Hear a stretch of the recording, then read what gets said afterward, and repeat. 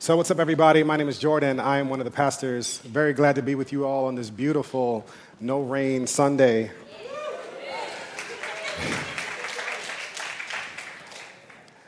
So there's a story about Albert Einstein. Y'all know Albert Einstein, scientist with the furry eyebrows? He was on a train one day, and as he was on the train, the conductor was walking by and saw him frantically looking for something in the seat. The conductor went to Mr. Einstein and said, "Hey, can I help you with anything?" And he said, "I'm looking for my ticket."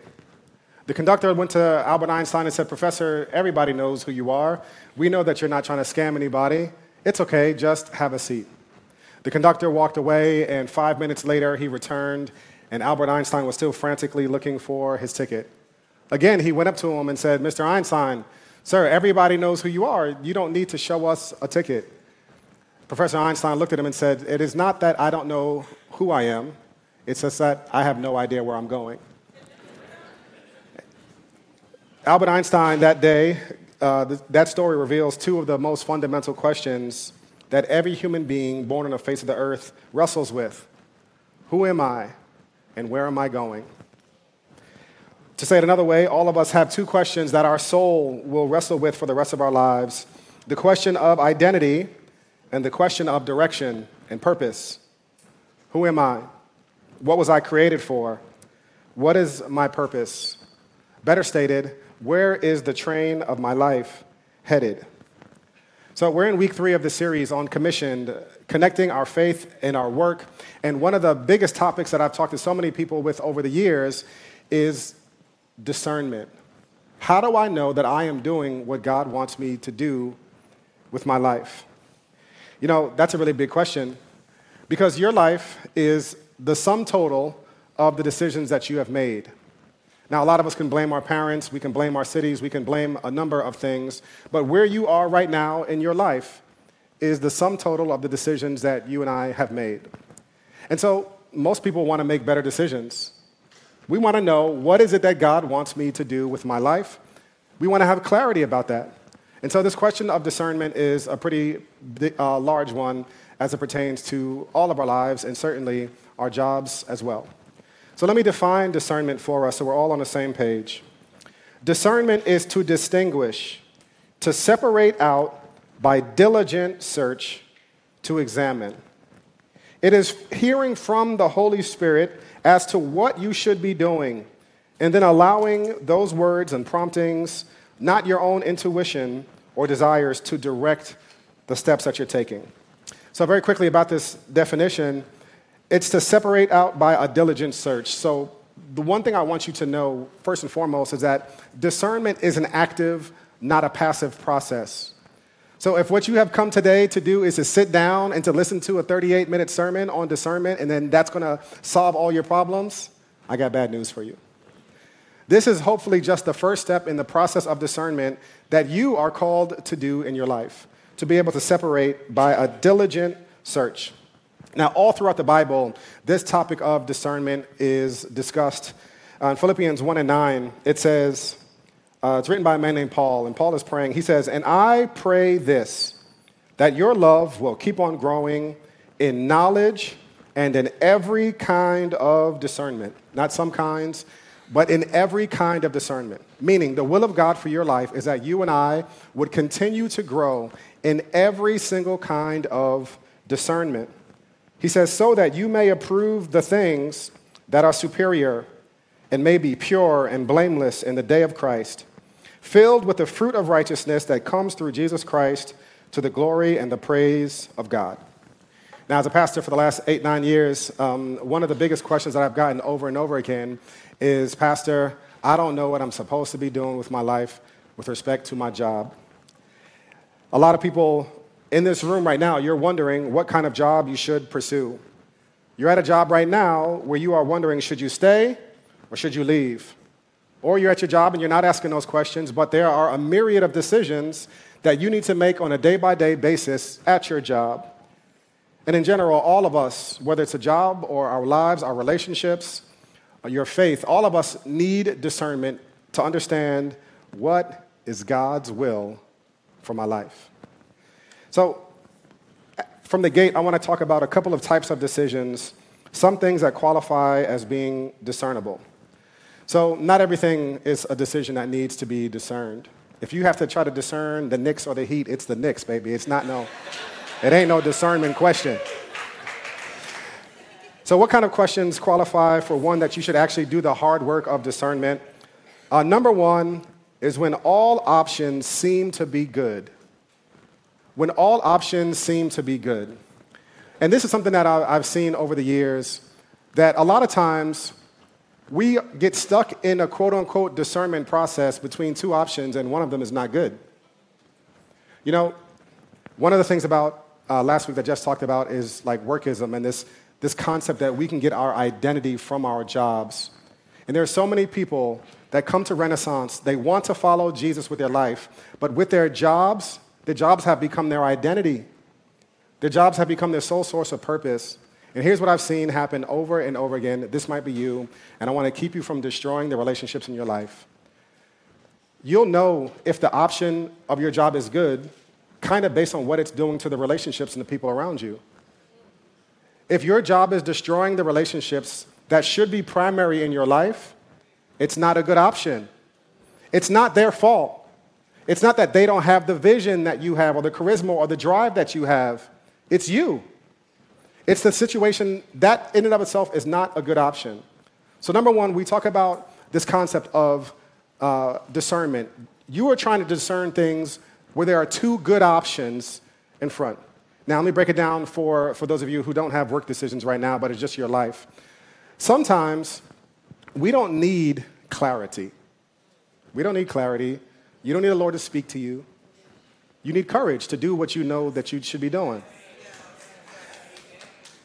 And you need courage because you know deep down inside, Scripture has shown you, your community has shown you, your life has shown you that some of the things that you're grasping for in life, they're not good things for you.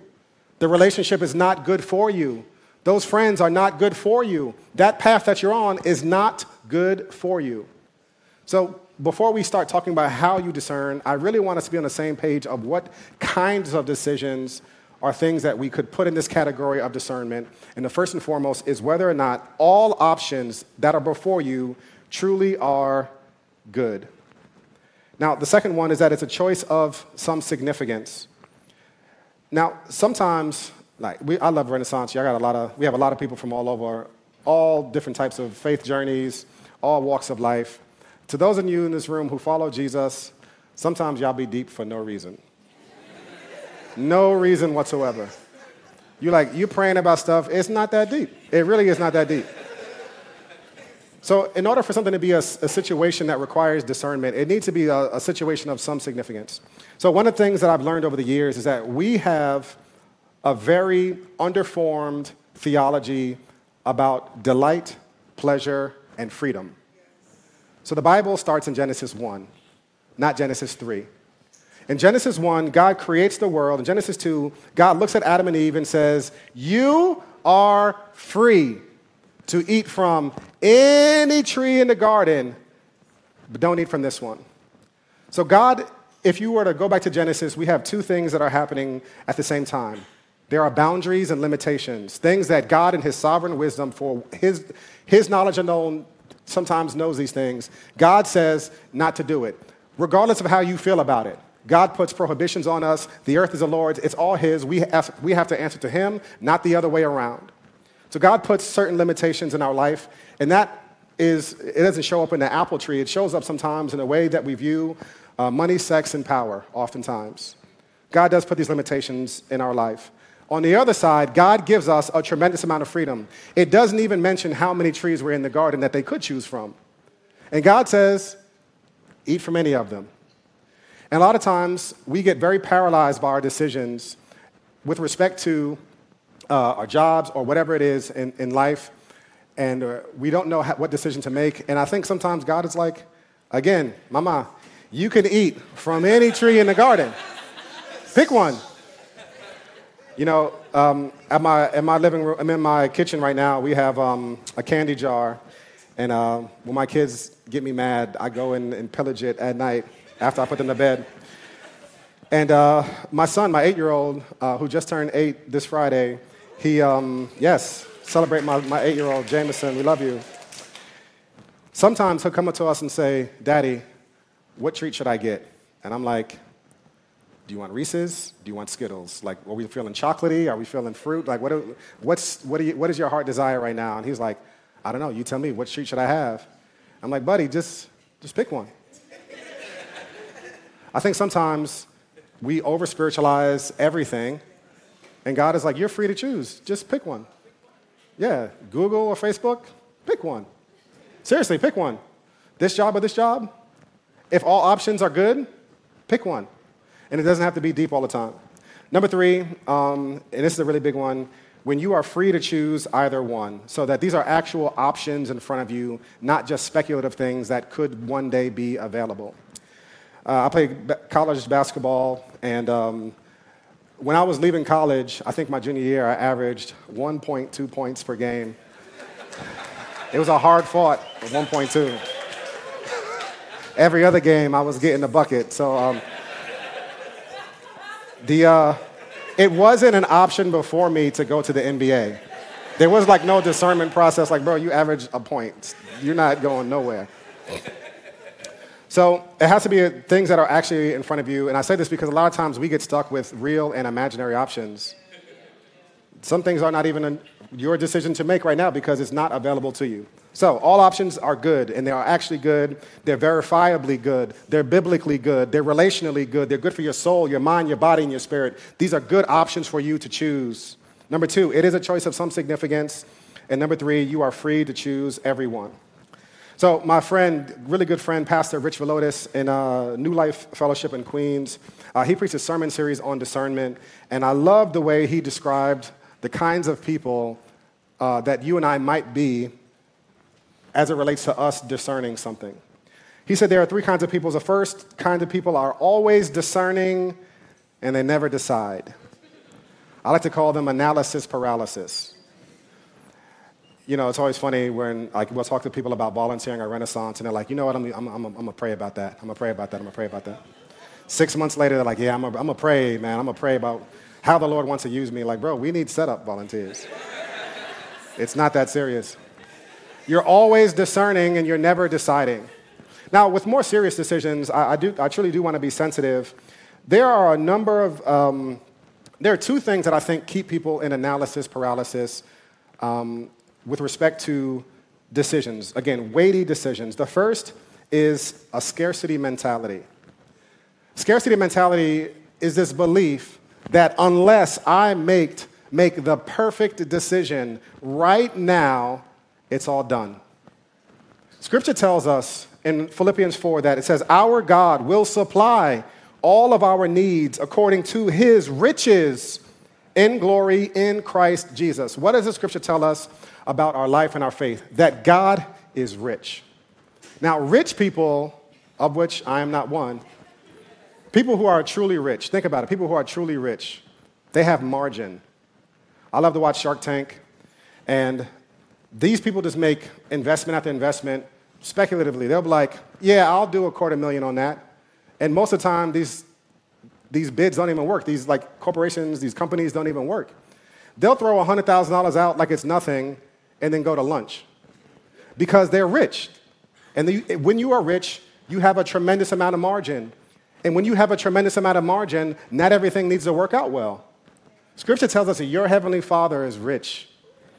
And just in case you make the wrong decision, you will not be permanently scarred for the rest of your life. Now, there are some decisions that we can make, specifically things that we could do to harm our character things that would really make us people that are not trustworthy or reliable to be around. And if you do those things, if you truly tarnish your name, certainly that could really harm you in your job search. But I'm talking about you have 2 good options ahead of you. You are a person of character, integrity. If you make the wrong decision, you have to learn to trust that our God is rich and he can make up the gap for the mistake that you made. Not just that, but God is not just one who's going to direct you once, but he's going to redirect you. So the first thing I think really harms us with respect to decisions about our jobs is this analysis paralysis because we have a scarcity mentality. The second thing is I think we just have a fundamentally flawed way of viewing our jobs. That We feel like the decision we make is going to be permanent, that once I make this decision, I'll never be able to change it, and that's just not true. There are some decisions that you should make which are permanent. For those of you in this room who are considering getting married, that is a permanent decision for you. I hope and pray that that is a permanent thing for you. I hope and pray, and this is not to shame anybody who's been divorced. I know that probably came with a great deal of anguish and pain. But I lament how flippantly people approach their marriages.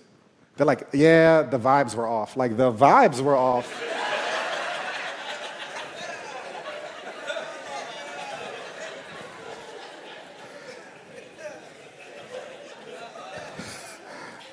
But your job is not a covenant relationship that you're entering into. It's not. It's not a covenant that you're committing to for the rest of your life. It's a job. It's a job. It's something that you should do, and if it doesn't work out, do something different. So the first kind of people are analysis paralysis. One of these quotes that I read a number of years ago stopped me dead in my tracks. It's been something that has haunted me for years whenever I find myself in analysis paralysis. This is Frederick Douglass, the abolitionist, talking. He says, "I prayed for 20 years, but received no answer until I prayed with my legs." Sometimes you will get more clarity about where God wants you to walk when you start walking. And sometimes God will direct better moving feet. So the first people are analysis paralysis. They're always discerning, always, let me pray about this, never deciding. The second group of people they're impulsive. They're deciding quickly, never spending the time that Scripture tells us to truly be able to prepare for larger decisions. They're always deciding quickly, never discerning. In James 1:5-8, James says, "Now if any of you lacks wisdom, if you lack wisdom, if you don't know what thing to do, he or she should ask God, who gives to all generously and ungrudgingly, and it will be given to him. But let him ask in faith without doubting, for the doubter is like the surging sea, driven and tossed by the wind. That person should not expect to receive anything from the Lord, being double-minded and unstable in all his ways." So one of the images that I love from this scripture in James is that the person who's impulsive and not moving out of wisdom is like someone who is unstable in all their ways, and they're double-minded. And the image is like a person in a boat who's being tossed back and forth by the wind. And one of the ways to guard ourselves from being this type of person is to be a person who actually submits to the process of discernment. We're going to get to that process in just a second. And the last group of people, the people that we should aim to be, are people who decide, who make definitive decisions from discernment. Proverbs 3:5-6, one of my favorite scriptures, says this: "Trust in the Lord with all your heart, and do not lean on your own understanding. In all of your ways, and all of the time, acknowledge him, and he will make your paths straight." He will make straight your paths. Now, this is where we want to be. We want to be people who are walking down straight paths. But very briefly, before we really dive into how do you actually make these questions, this series is called like Faith at Work. And there's no shortcut to actually having faith. Genesis 15 is one of my favorite scriptures, and it's a story about a man named Abraham. Abraham is referred to oftentimes as the father of faith. Abraham, in his land of Ur, had all of this wealth, all of this land, all of these connections, all of these relationships. And Scripture says that God told Abraham to leave that comfort zone and to go to a place that he will show him. So I want to make sure y'all understand this crystal clear. The life of faith is moving away from certainty to uncertainty. The life of what it means to actually live a life of faith is that you leave behind the previous comforts and you start to step out and you go and trust that God is going to show you steps 4, 5, and 6 while you're taking steps 1, 2, and 3. And so today, I don't want anybody to be frustrated at the end of the day saying, I don't have any more clarity. I hope you get a little bit more clarity about the topic of discernment. One of my favorite quotes written by a pastor named Eugene Peterson, he says it like this: "Scripture is not the answer book to all of our problems, but a doorway into the world of God's mystery." And here's the point I want you to listen to. "And one of the mysteries of this life is that God is not interested in solving all our problems in the way we think they should be solved. So some of you are going to have questions about your life, your job, your relationships, and God is not always interested in giving us immediate answers to that. One of my favorite quotes by a man named John Bloom, he says this: God doesn't always make his will clear because he values our being transformed more than he values us being informed. Sometimes the Holy Spirit wants to do a work in you, and the work that the Holy Spirit wants to do in you doesn't come through giving you immediate answers to all of your issues. It requires that you and I walk by faith. And so as we are walking by faith, I want us to turn our attention to a text that's going to show us what it looks like for you to make decisions from discernment. Romans 12:2. It says, "Therefore, brothers and sisters, in view of the mercies of God, I urge you to present your bodies as a living sacrifice, holy and pleasing to God. This is your true worship.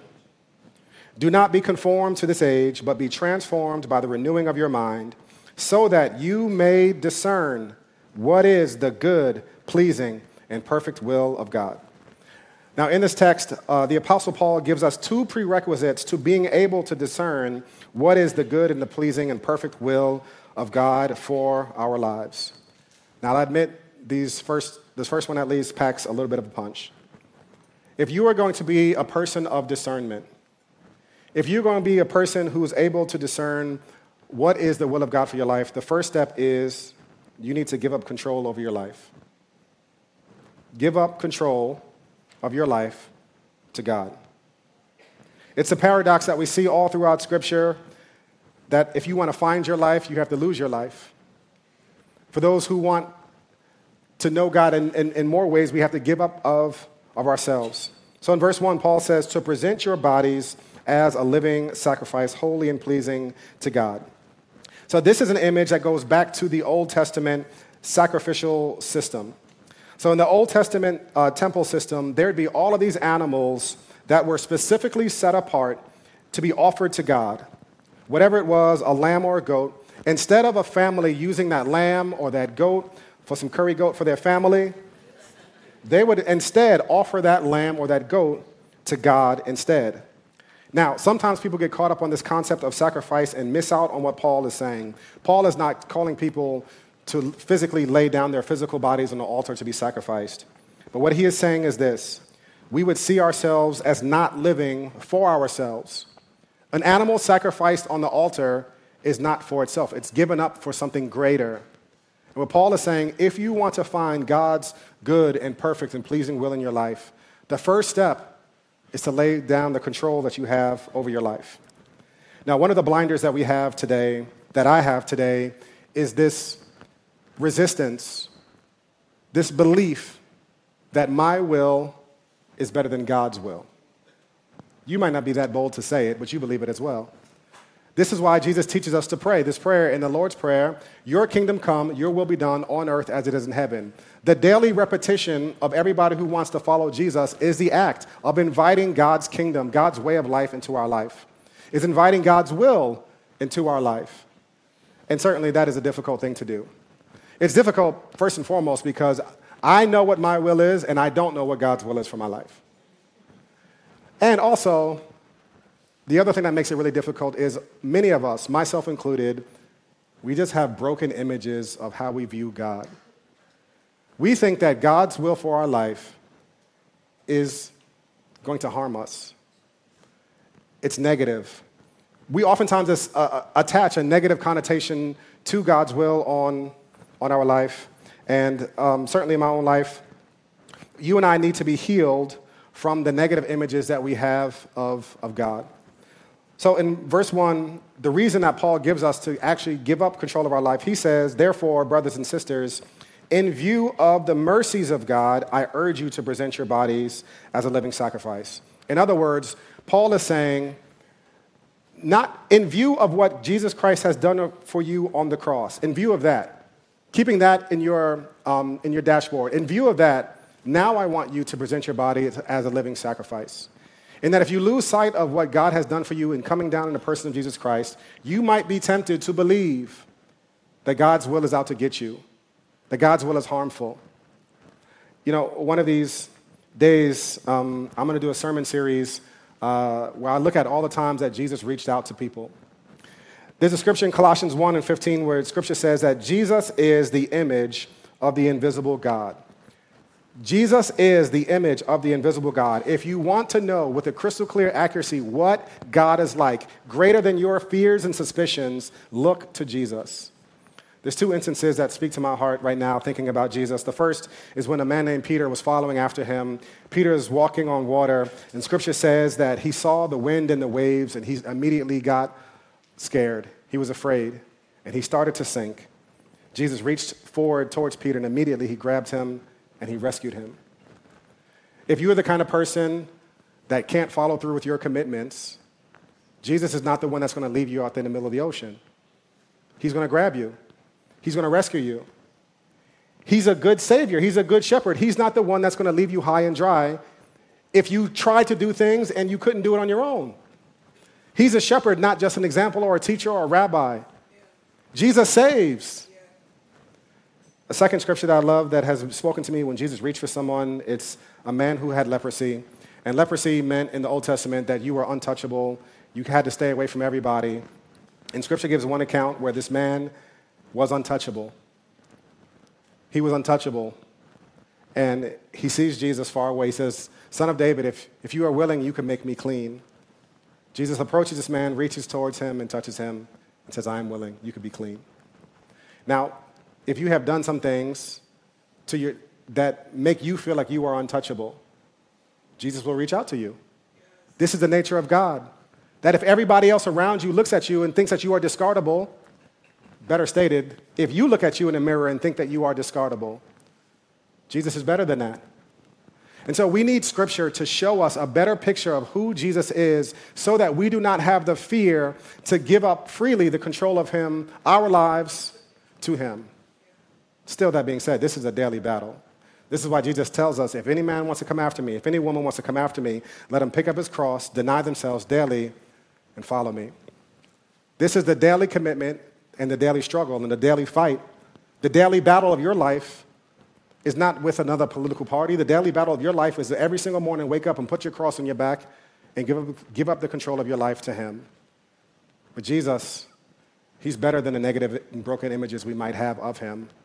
He's safe. He is a safe person that we could put the direction of our lives in. So Paul says this because the only rational response to Jesus giving up Himself on the cross for us is to give our lives freely over to Him. So in view of the mercies of God, what does that also mean?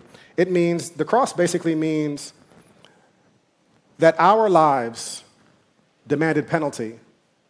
That is the message of the cross. That penalty was due to us. Wrath was due to us. And Jesus, instead of putting that on our shoulders, He took it on His back.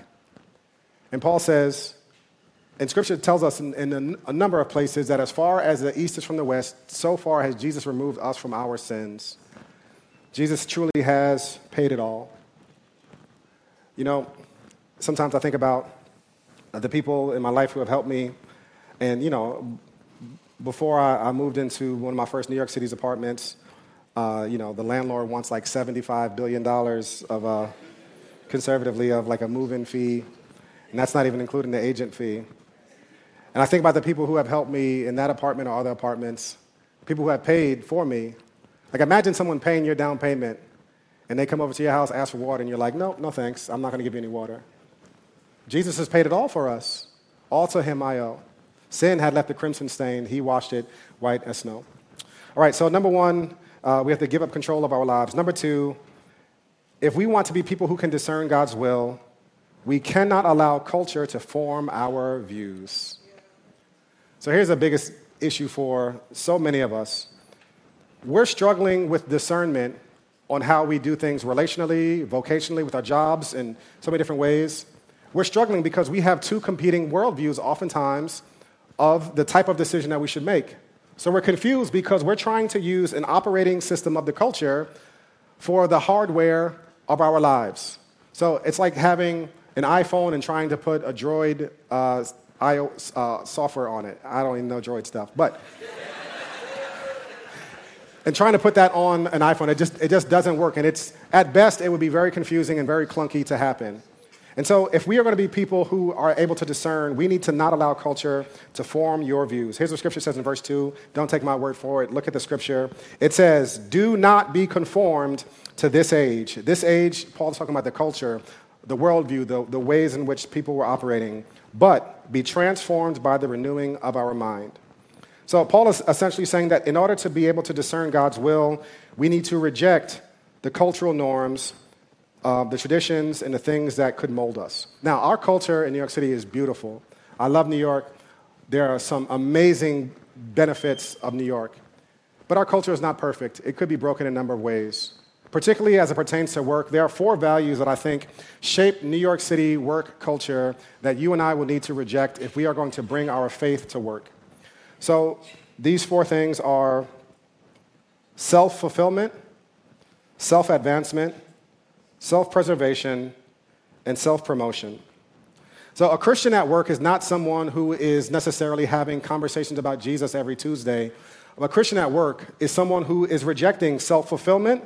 We talked about this last week, where you were looking to your job to provide you the fulfillment that only God can give you. That you see yourself as a servant at work, not someone who is supposed to be taking from the job, but someone who serves and does all things to the glory of God. Here's some big ones, y'all. Self-advancement. I feel like so many times we make the decision, well, based on, will this advance me? If the answer is no, then we'll say, well, that can't be God's will for my life. Self-preservation. Is this safe? Is this a safe thing for me? The last thing is self-promotion. Will this promote me so I can have the best life and the version of life that I want? Now, I want to be super duper clear. It is really good if you're able to pay your bills. Like, success is not a bad thing in and of itself. Like, success is not a bad thing, so please don't hear me saying that if you are a Christian, you'll never be successful. I think that's the opposite of it. I do know for sure that instead of choosing self-fulfillment, self-advancement, self-preservation, and self-promotion, we need to be pursuing obedience, purpose, faithfulness, and humility. Let those be the things that are guiding you. So Paul says that if we are going to be people who can discern God's will, we need to not allow culture to form our views. So as you are thinking about your life, as you are thinking about your work and the decisions that need to be made on your job, you and I will find the clarity that we need if we reject self-fulfillment, self-advancement, self-preservation, and self-promotion.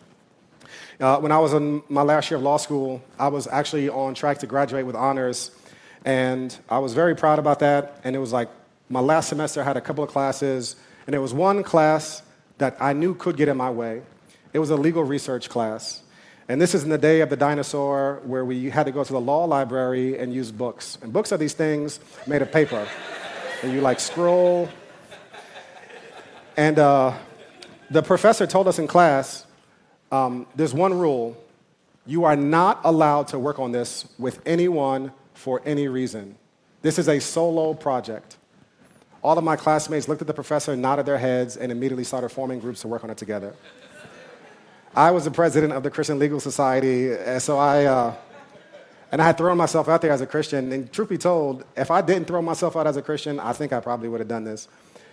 But I wanted to honor God with this last semester of my life. I wanted to reject what is the safest thing and say, you know what, I'm going to do the hard work, and I'm going to work on this project by myself. And I always believe, like, God, you're going to bless me. Oh, Lord, you're going to bless me indeed for this right here. And I got a C-. I got like one of the lowest grades in the class. And I didn't graduate with honors as a result of that. As I look back on my life, I have no regrets. Not because I'm like a pious person, but as I look back on my life, I have no regrets of following the will of God for my life, even though it cost me something. It wasn't something that major, but it was something significant in my life that I truly did want. Let me ask you a question. When you get to the end of your career, when you're sitting down and they're throwing you a retirement party for whatever it is that you do, when you look back on your career, what do you want to be the story of your life? Do you want it to be that you chose obedience and faithfulness to God over everything? Or do you want it to be that you climbed the ladder as fast as you could? None of us right now would say that we want that to be the thoughts that we think at our retirement party, but that's the way many of us live our lives. We lived our lives so baked into the cultural values, and in some ways, these blind us. These blind us to the truth that God wants to bring us. And so now finally, we get to the point to why you came here today. After we have given up control of our lives, and after we reject the cultural values that may shape some of the way we think about work, Paul says you may be able to discern what is the good, pleasing, and perfect will of God. So there's a couple of areas that I would love for you to think about in terms of what is God's will for your life as it pertains to your job. The first is your gifting. Like, what are you gifted at? And what is that gift confirmed by other people? Like, if you think you can sing and nobody else thinks you can sing, then it might not be a gift. But eventually, your gift should be verifiable by other people, particularly people who love you and that you can trust. The second one is, what are the opportunities in front of you? So, again, don't get caught in analysis paralysis wondering about what it might be. If there are no other opportunities in front of you, this might be where the Lord is leading you right now. And the last one is your desires. What do you want to do? I know for a lot of people that sounds like it's an evil question to ask yourself. But more than a dirty, wretched, sinful sinner, you are a person made in God's image. And the Holy Spirit comes to you in your innermost person. And God has shaped and fashioned you with certain passions and desires, and you should pay attention to that as well. You should not let your desires be the only thing that you think about, but they should be a part of the process in terms of what you should be giving your life to. And then I want you to take all of your passions, all of your desires, and I want you to write it down in pencil. And Scripture calls us to submit our lives to God, and in due time, He will exalt us. That word submit, I oftentimes think that it's more like a writer who submits their first draft to the editor. They take their plans to the editor, knowing that the editor has permission to change it however they see fit. So I don't want you to get caught in analysis paralysis. I want you to make your first draft. I want you to make the decision, and I want you to submit it to God and allow God to direct and redirect and redirect and redirect you wherever He might go. Last thing, and I'll let you go. Scripture says in John 14:18, He says, Jesus is speaking to His disciples. He says, I will not leave you as orphans. I am coming to you. So an orphan in biblical times was someone who was not able to care for themselves or to provide for themselves. And Jesus says that if you follow in me, I am coming back to you in the person of the Holy Spirit, and I'm not going to leave you as orphans. You're not by yourself. You know, a lot of people believe in the Father, Son, and Holy Bible, not the Father, Son, and the Holy Spirit. The Holy Spirit that God has given to everybody who has placed their faith in Christ. And the Scripture tells us that the Holy Spirit is with us. And here's the good news of Jesus, y'all. He is a good shepherd. He will not just lead you once. He will lead you over and over and over again. And my hope and my prayer is that we will be people who walk in confidence within an unanxious presence that God is with us.